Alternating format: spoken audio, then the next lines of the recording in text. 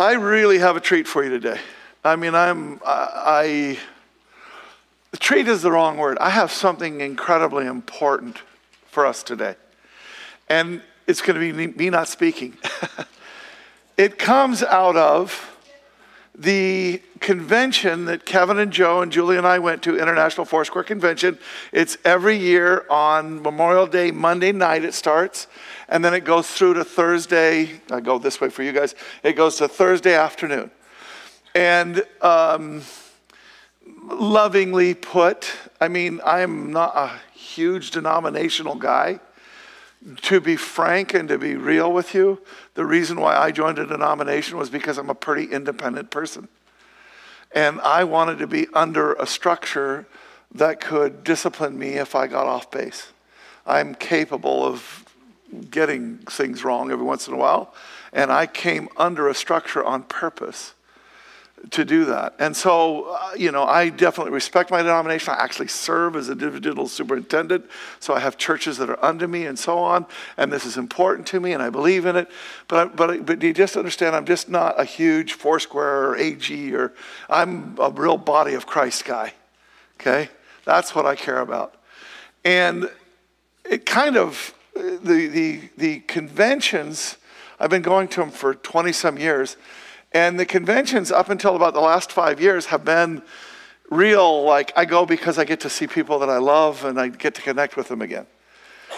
But I didn't go because of what they were doing, because it just wasn't that relevant. It just wasn't at a certain level. About 5 years ago, they put a new person in charge of it. And I don't know exactly what this person's doing, but I now know the name, and I'm going to go find him, and I'm going to say, what did you change? Because in the last 5 years, these things have just gotten better and better and better. And this year was yet again the best that I've ever seen. I mean, the things that God did in me, the things that he said to me, the way that things were spoken, it was phenomenal. Now, having said that, it was off to a rough start. Because on Monday night, the big, nighttime would be where the big famous speakers are. And so the big famous speaker came in and just lovingly put, I'm sure he's a wonderful person. I've seen him speak before.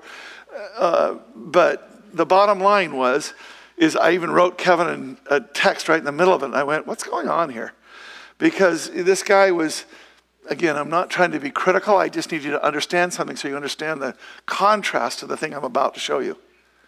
What happened is that this guy was just, I really called it ginning up the crowd.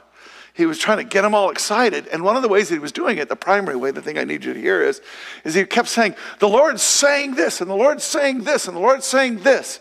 And I love when the Lord talks. It's incredibly important to me.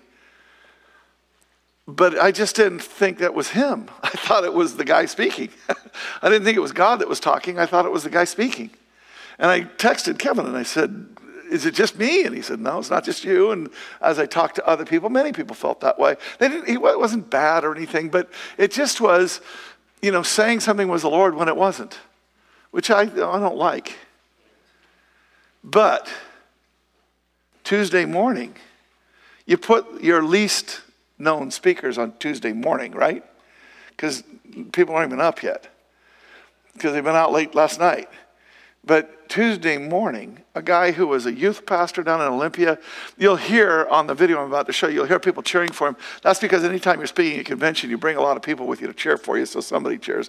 Because nobody knew who this guy was, unless you're part of Foursquare, and then the name and the family. He has a little bit of a name, but this is not like the other guy. This is not a guy you would know.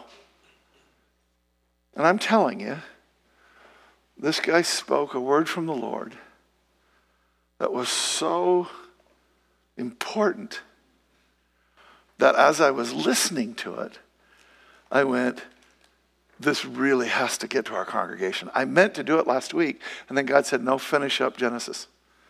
And so I did, and then this is the week that I'm doing this. Now, here's the point, though. Here's the issue. You got to understand, this is a pastor talking to pastors.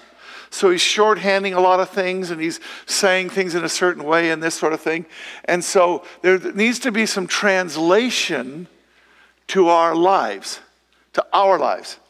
And the first one is this. I need you to understand, when you think of pastor, you think of the paid guy. This is a biblical thing, right? There's 12 tribes of Israel.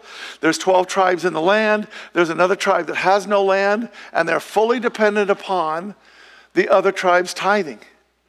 So this is a biblical thing that God does to advance the kingdom, to have people that are doing this full time and so on. But you do realize what happened in the New Testament, right? Because what happened in the New Testament is he took it from being one tribe, the Levites, to us. The Holy Spirit indwelling us to where the word says, but you are chosen, you are the chosen ones, chosen by God, but you are the ones chosen by God, chosen for the high calling of priestly work. Who's he talking to here? Is this just a pastor, a pastor's conference talking to pastors? No, this is Peter talking to every single believer. You are a royal priesthood, it says in a more sort of literal translation. Chosen to be a holy people, God's instrument to do his work and speak out for him to tell others. So the point is, everybody here is a pastor. Let me be a little more accurate on that. Everybody here has a ministry, has a calling, prepared for you since before the foundation of the world. That's how important this was to God. This is something that before there was a you, there was a calling for you to do this ministry. And we still have this mentality where we separate the two. We shouldn't separate the two. You've heard me say, I don't allow it to be so. I ask you not to call me pastor. If you come from the South and it really is important to you, I don't fight you. But I ask you not to call me pastor. Why? Because I have this really big issue in my heart. I'm going to just take a second here. I have this really big issue in my heart, and it is this. I have this issue where you walk into a perfect church. The building is perfect. The grounds are perfect. The parking lot's perfect. The greeters are perfect. You walk in and the sanctuary is perfect and the choir is perfect and the pastor is perfect and his hair is perfect and his suit is perfect and his diction is perfect and he never interrupts himself and he never fails to finish a sentence and he always finishes his thoughts and it is perfect with a big podium and a big stage. And I have this image of somebody in the congregation looking up at that perfect thing and saying, isn't he wonderful? I could never do that. Now, contrast that with how I believe. You walk into a building which is obviously being used, and with things being used, there's a mess. And you come into people who are being used, and they're a bit of a mess too. And you get to a pastor who could wear nicer clothes if he had a better body.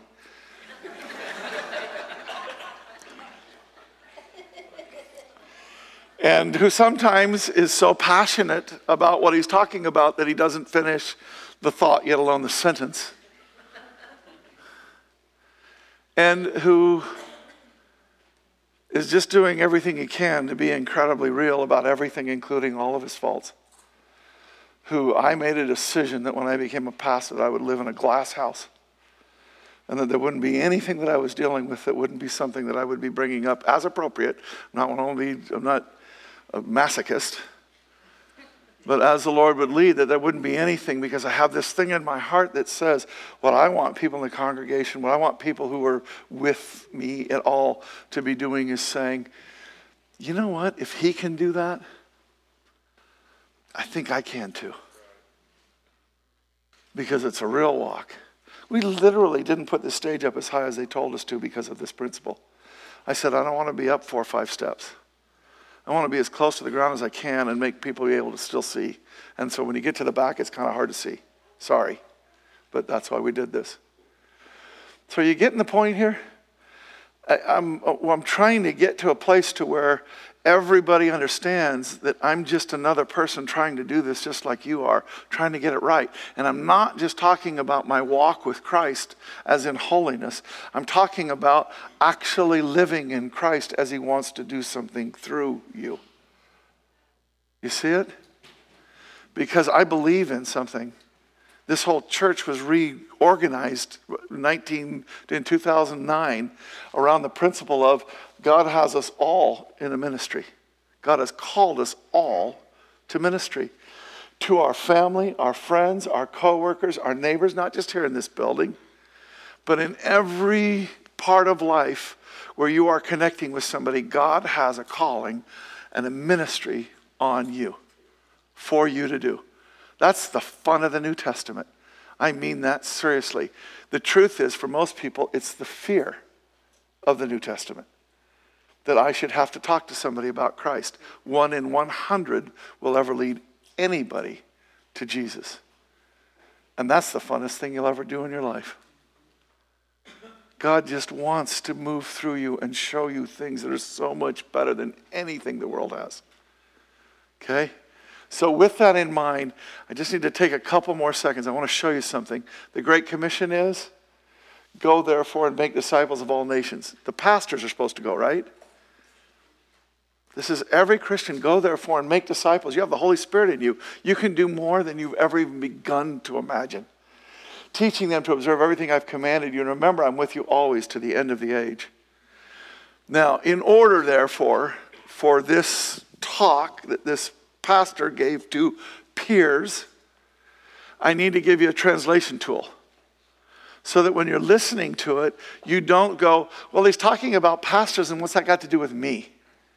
Okay? I'm saying this is the way to be able to enter into this sermon, this message that this guy gave, and really understand that God's talking to you. Because I think the principle that this guy elucidated, if he were to be speaking to you right now, he would have preached it slightly differently, but it would have been exactly the same point. This is a word from God which peels back an understanding of what's going on that is hindering us from actually moving out into the things that God has for us, that he wants us to experience, that he wants us to do. There's something that's holding us back that I had never seen before. Now, in order to get there, here's my translation tool.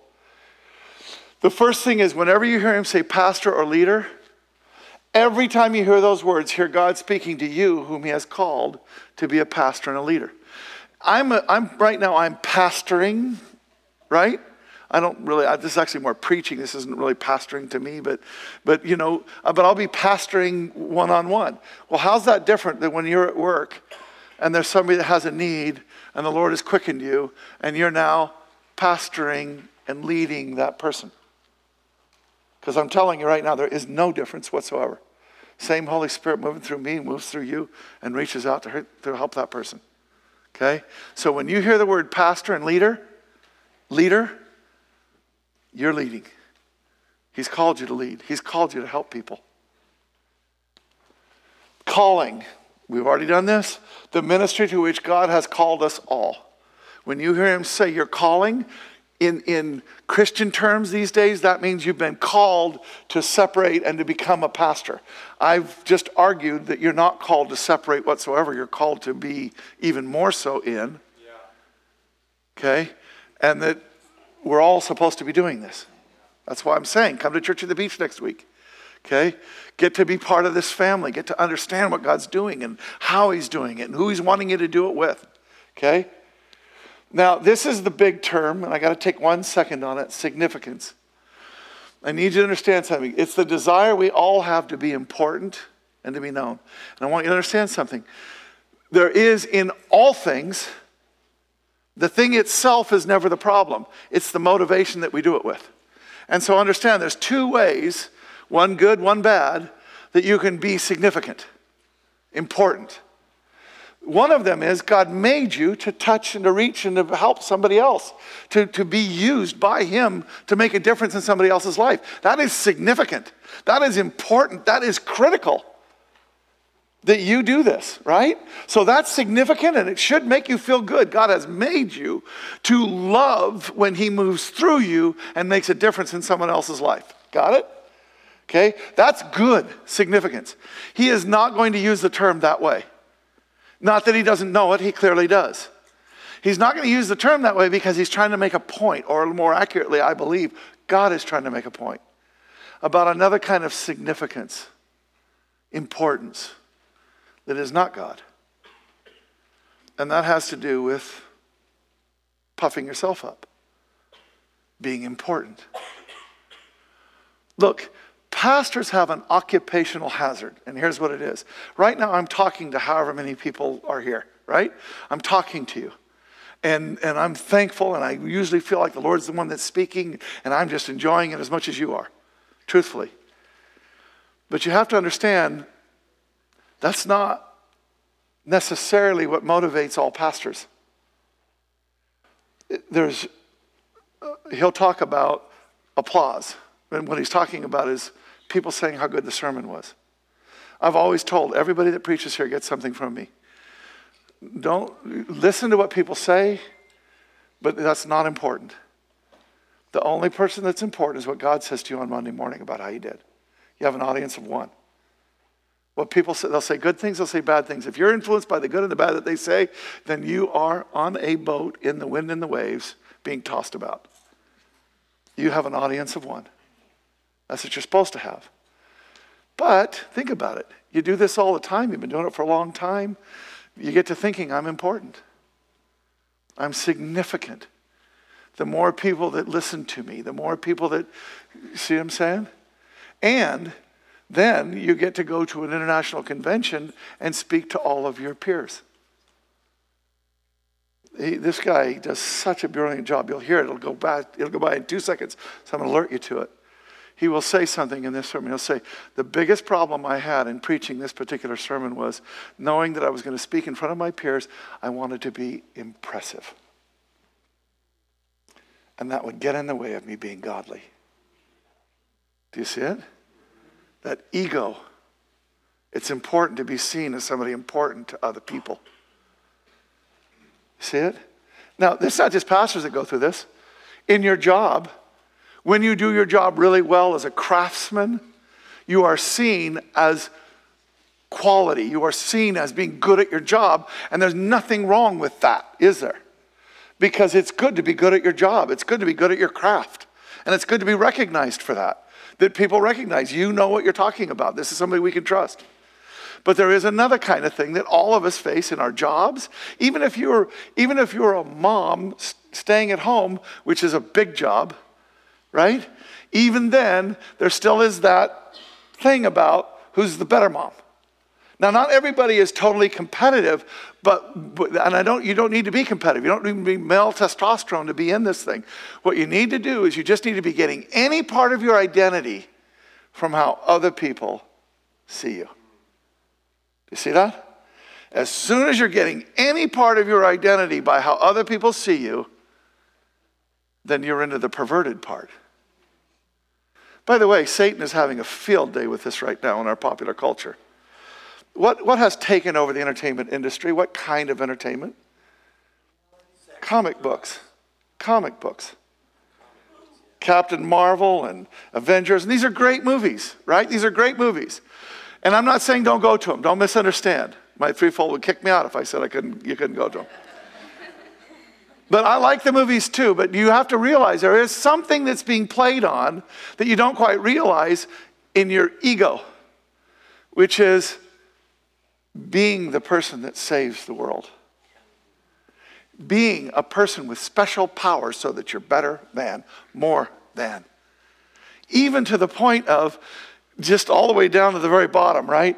That one person is mean to you and you're able to go like this and a power thing goes out there and knocks them against the wall. Do you see what's in there in us?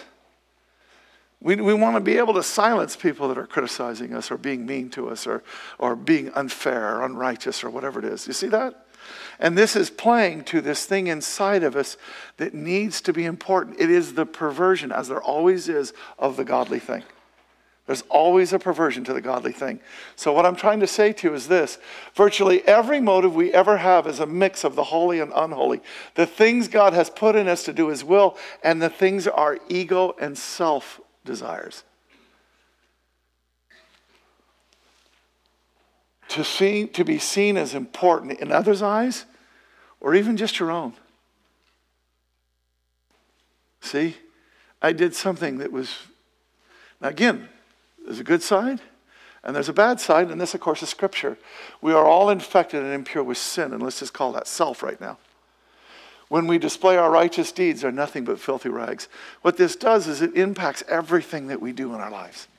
All the things that we do for God. Here's what Christians do. Pastors do it a lot, and Christians do it plenty. You know that you're doing it for the wrong motive. You know that something is in there that's about your ego. And so you dress it up in Christianese to make it palpable. You know the funny thing about putting on a facade so that people will see the way you want them to see you? You're the only one that is fooled by it. The thing about facades is everybody else sees right through it, right? Oh, there's a building back there that isn't quite what they're trying to make it out to be. Being transparent is the most phenomenal, freeing, and raising thing that you can do. When you try and hide, the only one you're hiding from is yourself. Okay. One more quick one or two more quick ones. Super apostles. He will make reference to a super apostle, and because he's in a room full of pastors, everybody knows what he's talking about. I want to explain it so that you get it because it's important. He is going to be working out of a passage in 2 Corinthians, which is a letter from Paul to the church at Corinth.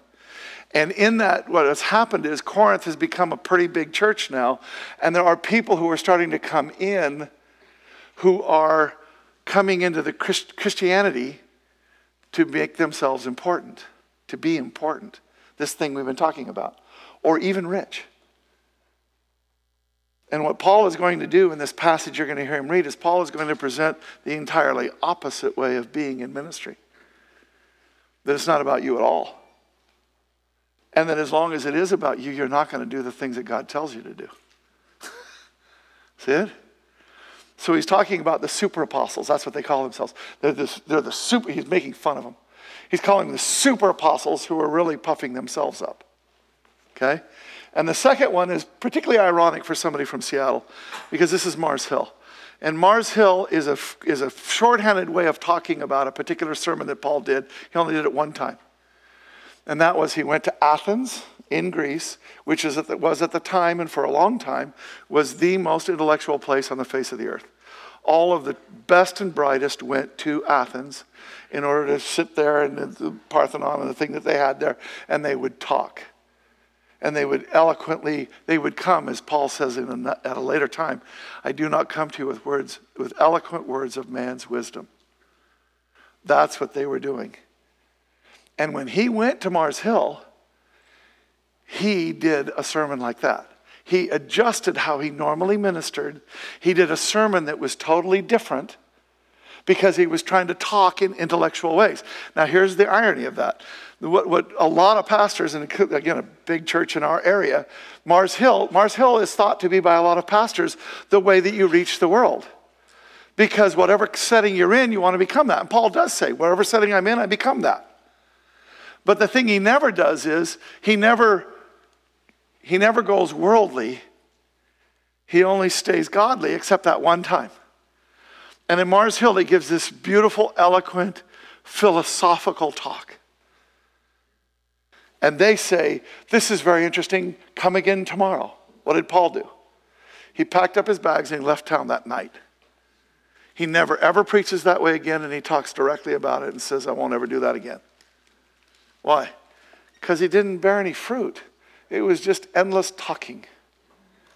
And he said, I don't come with eloquent words of man's wisdom. I come in a demonstration of power in the Holy Spirit.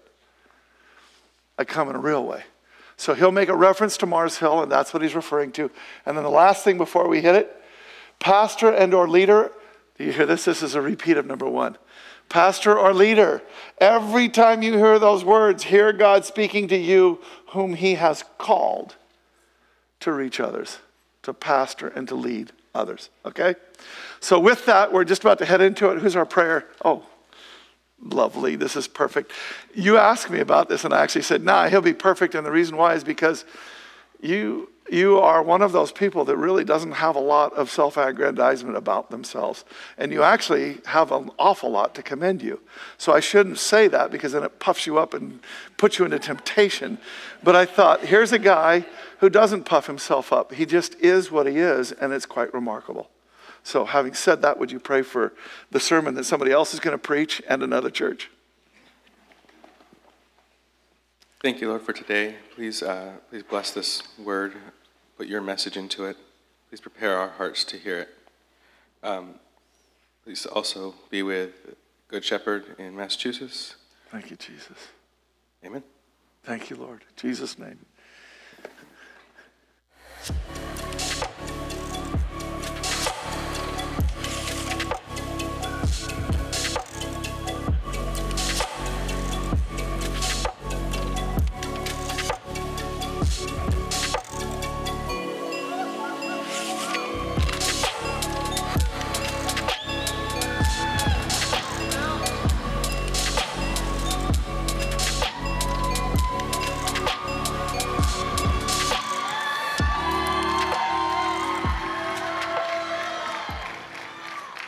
Well, good morning. Come on, what a privilege it is that I get the chance to speak and share my heart with you this morning. It is no small thing for me to be asked to come and speak to my peers and my mothers and my fathers. And so I just want to say thank you. I love Foursquare. And I am so honored to be part of this family. And Dr. Burris, I just want to say thank you for everything that you have done in my life and the way you have loved Emily and I. And we're just so honored to be here today. Over the last several months, as I've known I've had the opportunity to come and speak to you, to speak to my own family, there has been a passage that has just been put on my heart. That today I come to you with a word that has been born out of prayer, that is born out of my heart for you, and that I believe is something that God has for us out of a season of transformation in our own movement of church. Let me read this passage to you out of 2 Corinthians 4. It says this: "Therefore, since through God's mercy we have this ministry, we do not lose heart. Rather, we have renounced secret and shameful ways. We do not use deception, nor do we distort the word of God. On the contrary, by setting forth the truth plainly, we commend ourselves to everyone's conscience in the sight of God. And even if our gospel is veiled, it is veiled to those who are perishing. The God of this age has blinded the minds of unbelievers so they cannot see the light of the gospel that displays the glory of Christ, who is the image of God. For what we preach is not ourselves, but Jesus Christ as Lord, and ourselves as your servants for Jesus' sake. For God, who said, 'Let light shine out of the darkness,' made his light shine in our hearts to give us the light of the knowledge of God's glory displayed on the face of Christ. But we have this treasure in jars of clay to show that the all-surpassing power is from God and not from us. We are hard-pressed on every side, but not crushed, perplexed, but not in despair, persecuted, but not abandoned, struck down, but not destroyed. We always carry around in our body the death of Jesus, so that the life of Jesus may also be revealed in our body. For we who are alive are always being given over to death for Jesus' sake, so that in life may also be revealed in our mortal body. So then, death is at work in us, but life is at work in you." Life is at work in you. My simple word for us this morning, church family, is that I believe that God is calling us back, that calling must be greater than significance. Calling must be greater than significance. Paul in this passage does something very significant. I believe he actually here more than anywhere else is trying to explain who he is, what he believes, and what his life is about. I believe in 2 Corinthians 4, you hear the greatest vision of the Apostle Paul of what it actually means to be a leader in the name of Jesus. And here he casts a vision for a way of life, which is a calling to all of us. Every single one of us who calls on Jesus and looks to him to be in a ministry, to be a leader, to be a person of giving our lives for the sake of the gospel. It's here in 2 Corinthians 4 more than anywhere else that we see Paul cast a vision for what life is like for us.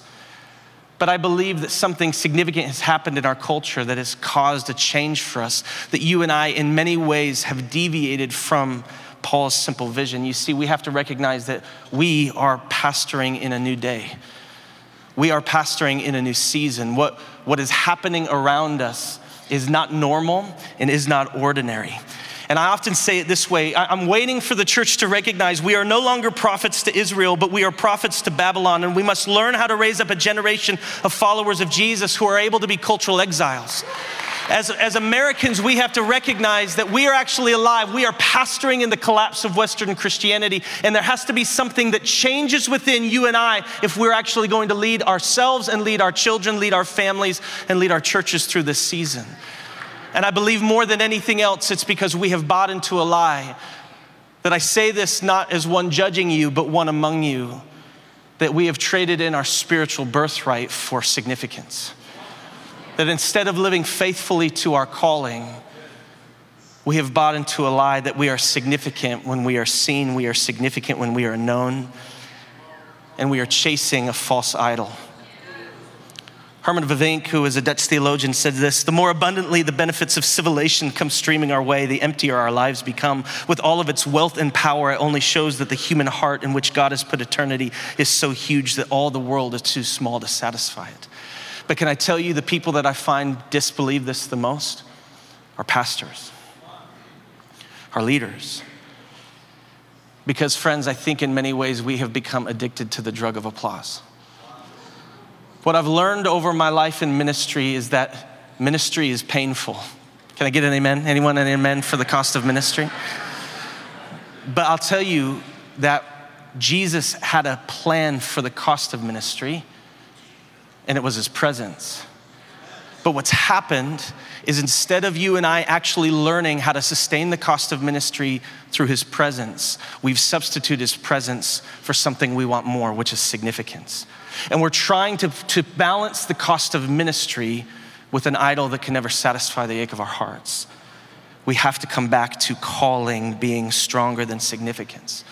Eugene Peterson speaks to it this way. He says in his eulogy, in his writing called The Pastor, he says, I didn't want to be a religious professional whose identity was institutionalized. I didn't want to be a pastor whose sense of worth derived from whether people affirmed or ignored me. In short, I didn't want to be a pastor in the ways that were most evident and most rewarded in American consumerist and celebrity culture. I stand with this as a realization of my own heart that within me, can I tell you, friends, the greatest drive over the last 6 months of simply preparing for today was the false motivation to be impressive. Because there is a brokenness in us. There is a brokenness in secular culture. And what we haven't understood is that many of us are more of disciples of secularism than we are faithful to the ways of Jesus. And as we've given our hearts over to a culture that values celebrity, a culture that values status, and a culture that is being known, we as pastors and leaders have subtly slid into the place where we have an idolatry called knowing, an idolatry called status, and we've just wrapped it in Christian language and talked about impact. I'm here to tell you this morning that I think Jesus has a word for us. That what's at stake is significant because I believe that Foursquare has an inheritance, and the inheritance is a spiritual awakening in our generation. But we will never move towards our calling. We will never move towards our inheritance as long as we stay in the lie of how many of us, how many parts of us are chasing an idol called significance. We have to recognize that our drive in many ways is destroying us. And friends, I want to change the world. I have no problem with the heartbeat inside of us that says we exist to transform the world. I have a dream in my heart for my city. I believe that God has asked us to plant a church in every neighborhood of Atlanta. I believe the greatest revival is coming in my generation.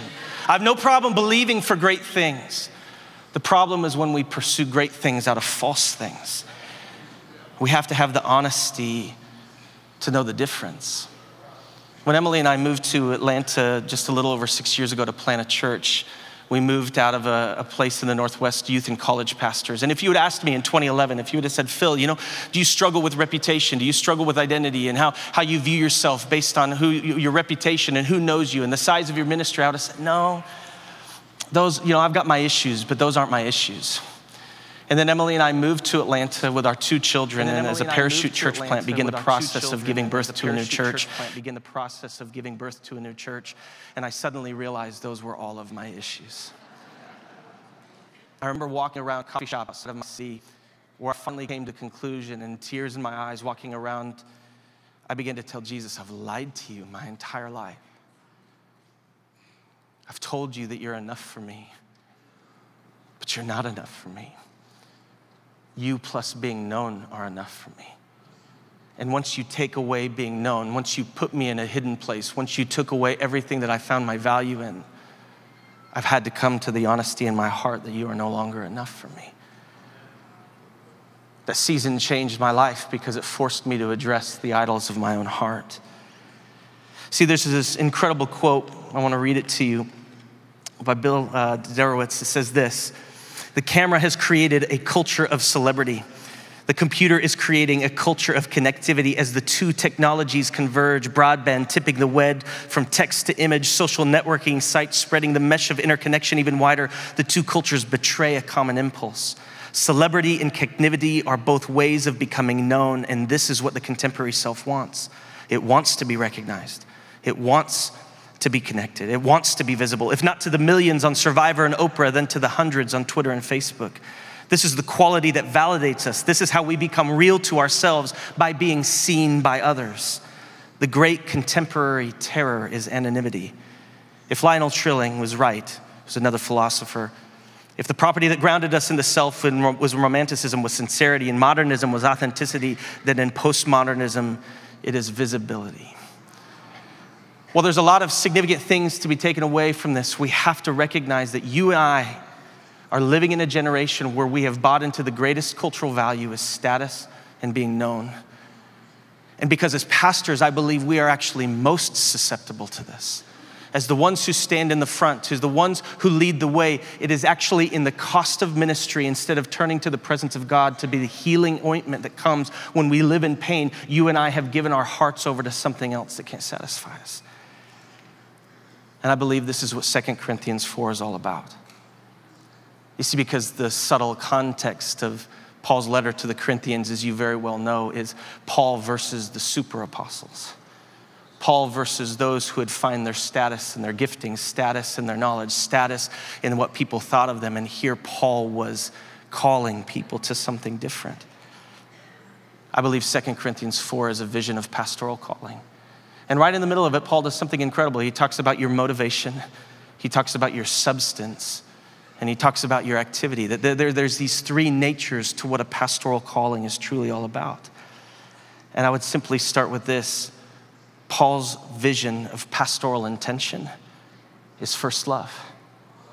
It's first love. Listen to what he says. Therefore, since God's mercy, we have this ministry, we do not lose heart. Can I just tell you something I've learned? The only way you can actually sustain not losing heart is when your life is actually consumed by a first love for Jesus and not a performance of self. When you're living for a performance of self, you'll always lose heart. Rather, we have renounced secret and shameful ways. We do not use deception, nor do we distort the word of God.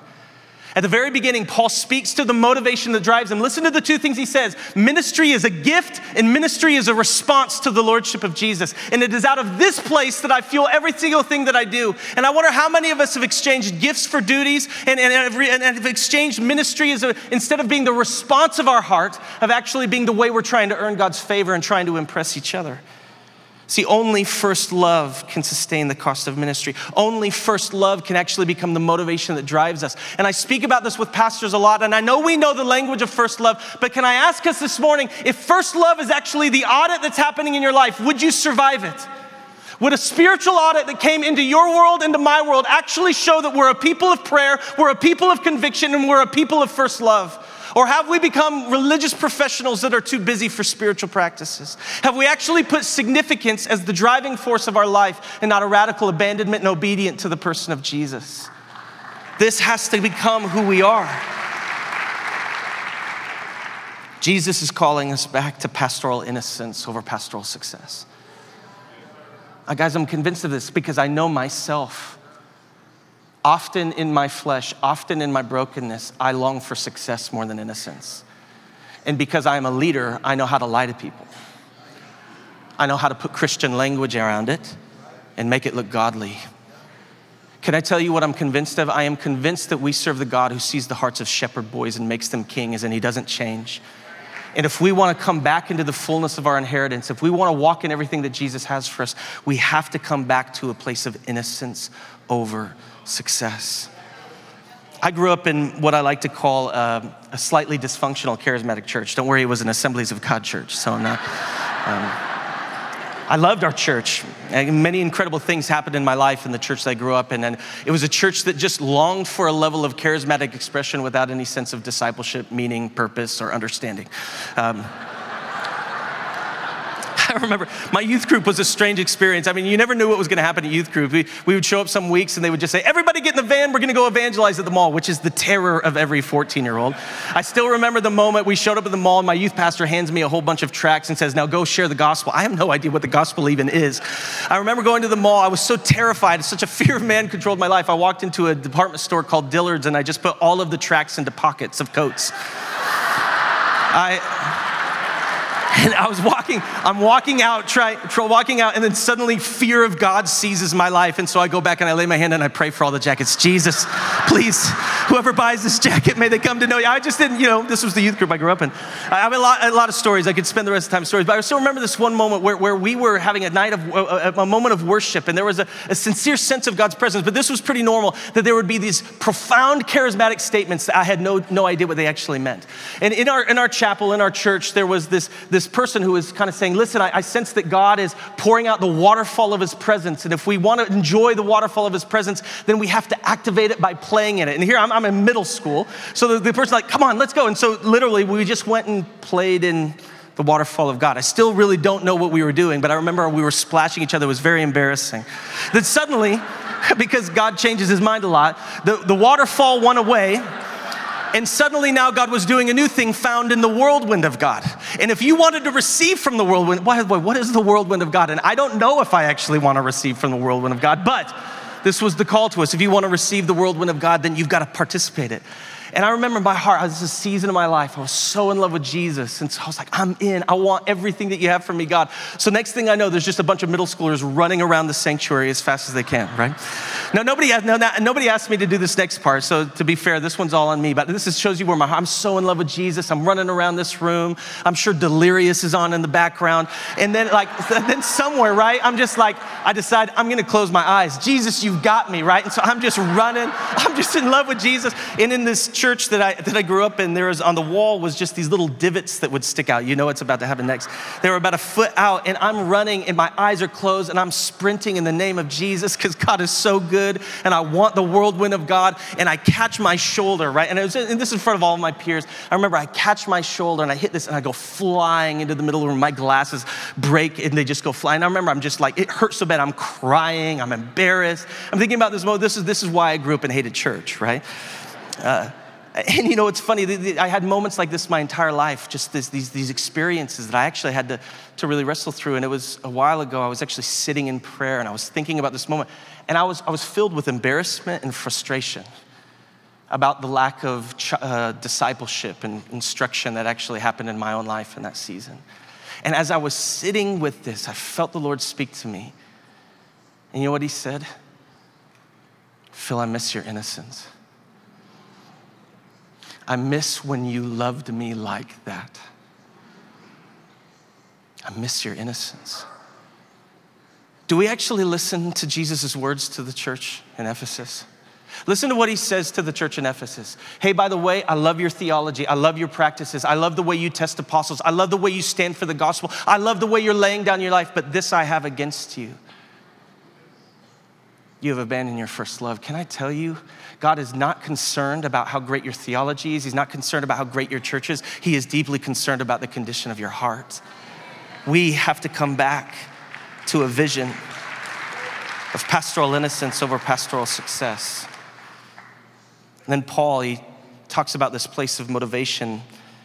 And then he says this, for what we preach is not ourselves, but Jesus Christ as Lord, and ourselves as servants for your sake. And it reminds us that Paul's vision of pastoral substance is slavery. We all know this, that word there, doulos, it does not mean servanthood. Our biblical interpreters are trying to be kind to cultural realities. I get that. This word does not mean servant. This word means slave. For what we preach is not ourselves, but Jesus Christ as Lord, and ourselves as slaves for Jesus' sake. You want to know what ministry is? Jesus as Lord and we as slaves for his sake. And see, this is the problem that I've wandered into. See, we have this idea that all fruit comes from intimacy with Jesus. It actually doesn't. See, something that I've learned about life, the promise of John 15, if you abide in Jesus, you're gonna produce fruit that lasts. If you disconnect from the vine, you're gonna wither and die. The problem is you actually have a decent amount of fruit in you, in your gifts, in your talents, in your convictions, in your way of life. And what happens as pastors and leaders is because we see fruitfulness, we actually see things growing in our lives, then we buy into some kind of deception that we're actually living out of a radical intimacy with Jesus. Here's the problem. You can produce fruit and it's deceiving you. But you wanna know what's true about your fruit? It doesn't last. It doesn't last. It withers, it dies, it cannot remain. There is only something in Jesus as Lord and we as slaves. And I have to ask you this as a senior pastor in our movement, is this actually the very construct of the way we lead? Could you actually look at our life and say the measure of my life that is evidenceable about how I live in front of my staff, how I live in front of my church, is that who I am as a slave in Jesus' sake? Jesus is calling us back to the sufficiency of Jesus over the sufficiency of performance. And I'll tell you, friends, my greatest fear for us is that one day we're gonna stand in front of Jesus face to face and realize we traded in our birthright for a spiritual awakening because all along we were just trying to impress each other. That there is an idol of significance that is mistreating us and leading us away. I've often thought, it's interesting, we as pastors have this weird obsession with Paul at Mars Hill. The book of Acts, Paul goes to Athens and he gives this incredible sermon, this moment where he uses cultural context and philosophy and he speaks the language of the culture. If you've been around pastors and leaders, there's something about us that has this crazy cultural obsession, this pastoral obsession with Paul at Mars Hill. Why? Why? Because for us, it speaks to something we long for. It speaks to a moment where we could stand in front of our peers and have the perfect words and the perfect philosophy and the perfect thing to say. I actually believe the reason we are obsessed with it is because it exposes that significance is actually our drive. Can I tell you something that's interesting? Do you know the one place in the book of Acts Paul didn't plant a church? Athens. The one place that Paul didn't actually have fruitfulness? Mars Hill. Do you know where Paul went after that? He went to Corinth. Listen to what he says in 1 Corinthians 2, 1 through 5. And so it is with me, brothers and sisters. When I came to you, I did not come with eloquence or human wisdom as I proclaimed to you the testimony about God. For I resolved to know nothing while I was with you except Jesus Christ and him crucified. I came to you in weakness with great fear and trembling. My message and my preaching were not with wise and persuasive words, but with a demonstration on the Spirit's power, so that your faith might not rest on human wisdom, but on God's power. Is it possible that Paul went to Athens and made an attempt that he quickly course corrected and said, there is not ministry that can be built on significance, but there is ministry that can be built on humility. There is ministry that can be built on fear and trembling. There is ministry that can be built on the Holy Spirit. I often wonder, have we become the super apostles and we don't even want to admit it? Karl Barth, the famous theologian, says this: the church exists to set up in a world a new sign which is radically dissimilar to the world's own manner and which contradicts in a way which is full of promise. Can we actually say that about our churches? That in a culture of significance, we are actually offering a countercultural road. See, calling invites us to find our meaning in being sons and daughters. Significance rejects meaning of sonship and by default makes us orphans. Calling invites us to become slaves for the greatness of Jesus, but significance guides us to make slaves of others in the pursuit of our own greatness. Significance is a false master that has a hold in way too many of our hearts. But Paul ends not just on a vision of intention, not just on a vision of substance, he ends on a vision of practice. Paul's vision of pastoral practice is death and resurrection. Listen to what he says. We are hard pressed on every side, crushed, perplexed, but not in despair, persecuted, not abandoned, struck down, not destroyed. We always carry around in the body the death of Jesus, so that the life of Jesus may also be revealed in our body. For we who are alive are always being given over to the death for death of Jesus' sake, so that in life we may also be revealed in our mortal body. So then, death is at work in us, but life is at work in you. This is the call of the pastor. This is the call of the leader in Jesus' name. I didn't sign up for greatness. I signed up for death because there's a promise that in my death is life for the people that I love. That in my death is life for the church that I lead. That in my death is the promise of the future of my children. You see, I care for very little things in my life anymore. I used to care about a lot. I care for very little now. What I care about is this, that I'll stay married to my wife for the rest of my life, that all of my children will love Jesus for all of their hearts, for all of their life, and that I want to be faithful until the day I die, that I stand in front of Jesus one day being faithful and obedient to what he's called me to do. These are the things that drive me, and these are the things that need to drive us. But here's the promise. The call of ministry in Jesus' name is an invitation to die. And can we honestly say, when we look at the way we're cultivating our leadership and the way we're raising up other people and the way we're laying down our own lives and the way we're holding ourselves and the way we're leading our movements, that actually at the forefront is the question, how do I keep dying? How do I keep giving away? How do I keep handing off? How do I keep raising up? How do I keep making myself less important and making other people more important? You see, because significance wants our name to be known, but calling wants to raise up sons and daughters. All life-changing love is substitutionary sacrifice. You know this. First and foremost, found in the person of Jesus, but then secondly, found in his church. God has called us to a demonstration that pastoral ministry is supposed to look like substitutionary sacrifice, like death and resurrection. We have to come back to calling being more significant, being more meaningful than significance. Calling has to drive our lives. We need to be a people who welcome death in. My sister and her husband are missionaries in Istanbul. They're some of my closest friends, my family, and heroes in my life. I still remember several years ago when they were serving in Istanbul and facing threats of persecution from ISIS. It was as the ISIS threat was growing and their church was actively being persecuted. Rocks were being thrown. There's things that people experience as they're laying down their life for the mission field. And I remember being on a phone call with my sister. It was actually one of the most significant moments in my recent life where I asked her, I said, Laura, are you guys thinking about coming home? Are you afraid? What about for your children? Are you thinking about coming home off the mission field in the middle of this season? And I still remember what my sister said, and she said, Phil, we've thought about it. But the people we pastor have nowhere to go home to. The people we pastor have no America to hide in.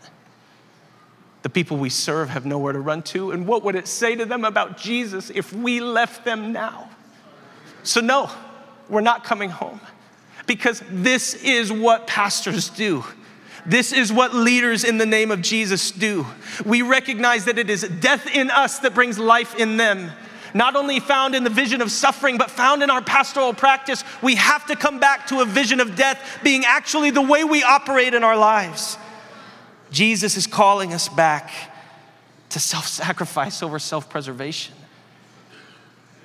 N.T. Wright says this, we should not be surprised then, though many in the church down through the years would be very surprised to hear this, that the early Christians understood their vocation as Jesus followers to include as a central and load-bearing element their own suffering, misunderstanding, and likely death.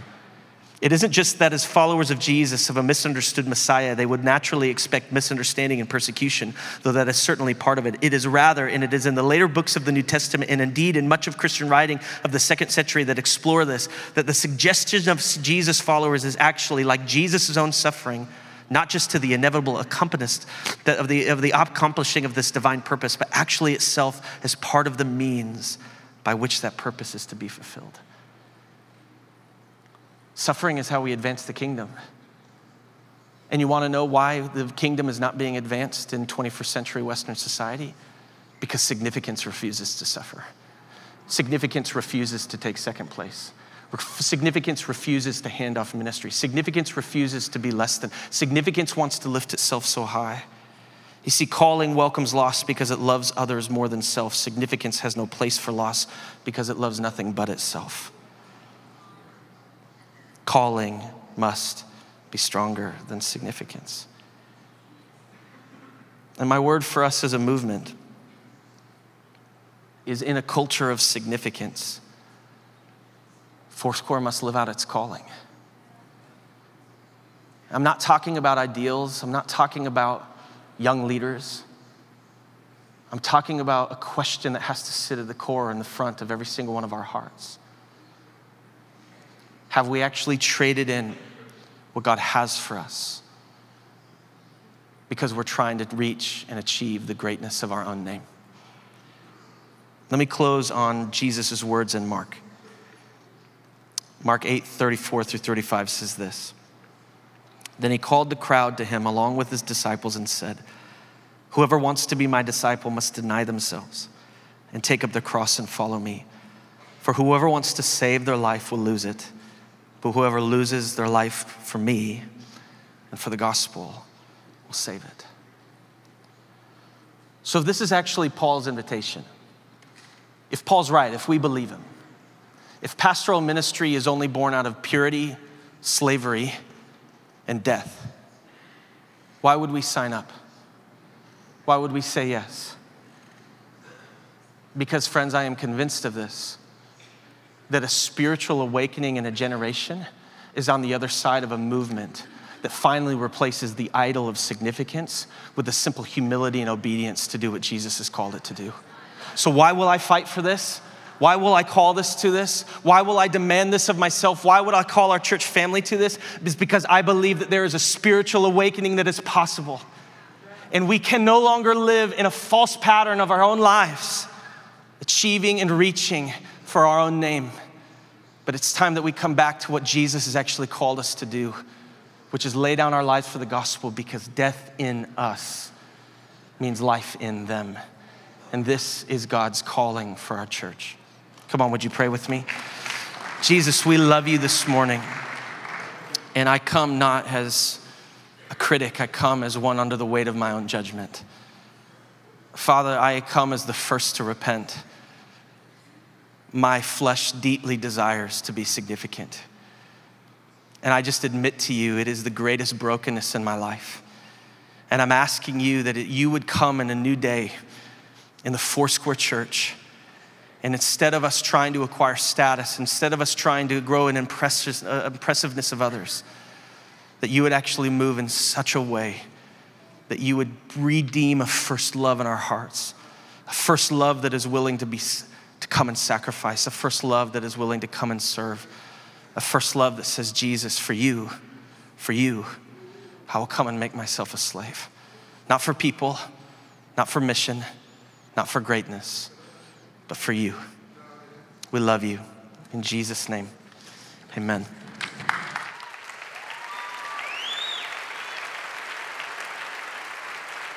I just wonder, is it communicating? Because it was so specific to Pastor. So thank you for that. I think it did. Listening to it and trying to listen to it with these ears. You know, the bottom line is, it was a little complicated how he said it because he was reading N.T. Wright, who is a little complicated. I don't know if you noticed, but that quote by N.T. Wright was almost one sentence, that whole thing. Just a complicated guy. But he was saying something super simple. If you want to see your friends, your coworkers, your family, your neighbors, if you want to see them come to Christ, you have to give yourself to them. You have to die. You have to not become more important than them, for sure. But it's much more than that. You have to pour out your life for them and do whatever it takes. You have to be the kind of person that doesn't care about you being significant, that cares about making them significant. The irony is, the way to significance is obedience and nothing but obedience, right? The only way you're ever going to be significant in God's eyes is if you just do what he tells you to do. And then you get significance that is not just effective and fruitful now, but it's eternal. As he says, well done, good and faithful slave. That's our calling. Embrace it. Lord, in Jesus' holy and precious name, this congregation comes before your throne right now to say, we hear your word and we say yes and amen to it. Amen means so be it, and we say so be it in my life. So be it. So be it. Not me, not my significance, not my importance. So be it. You're important, what you think is important, what you want done. In Jesus' holy and precious name, nothing but what you want done in me, through me, period. Such a radical bent knee that whenever you do something through me, it is so obvious it wasn't me that I have no problem with pride. And then I get to enjoy you just touching people and waking them up. Showing them, opening their eyes, bringing them into an eternal relationship with you. In front of you are 2 cups. Grab them both. Stacked. Lift this cup in which is the bread, which today is that significance and importance in our own eyes. Us trying. And now we realize how much that's broken our lives. The irony, we try and make our life significant by trying to become significant, which is what breaks our lives. And so in Jesus' name, we put our finger in there, recognizing it, and we break that bread and we say in Jesus' holy and precious name, your healing come. Make me whole, Lord. Get it right in me. Take this cup together to be healed. Thank you, Jesus.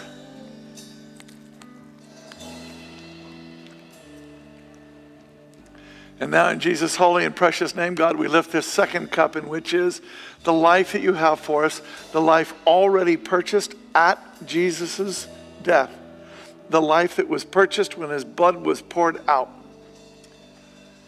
In Jesus' holy and precious name, it's a life just waiting for us to enter into his death and thereby experience the greatest joys, the greatest of all in everything. It's just waiting for us. And so we take this cup to say, bring it to pass now in my life. Thoroughly take together this cup.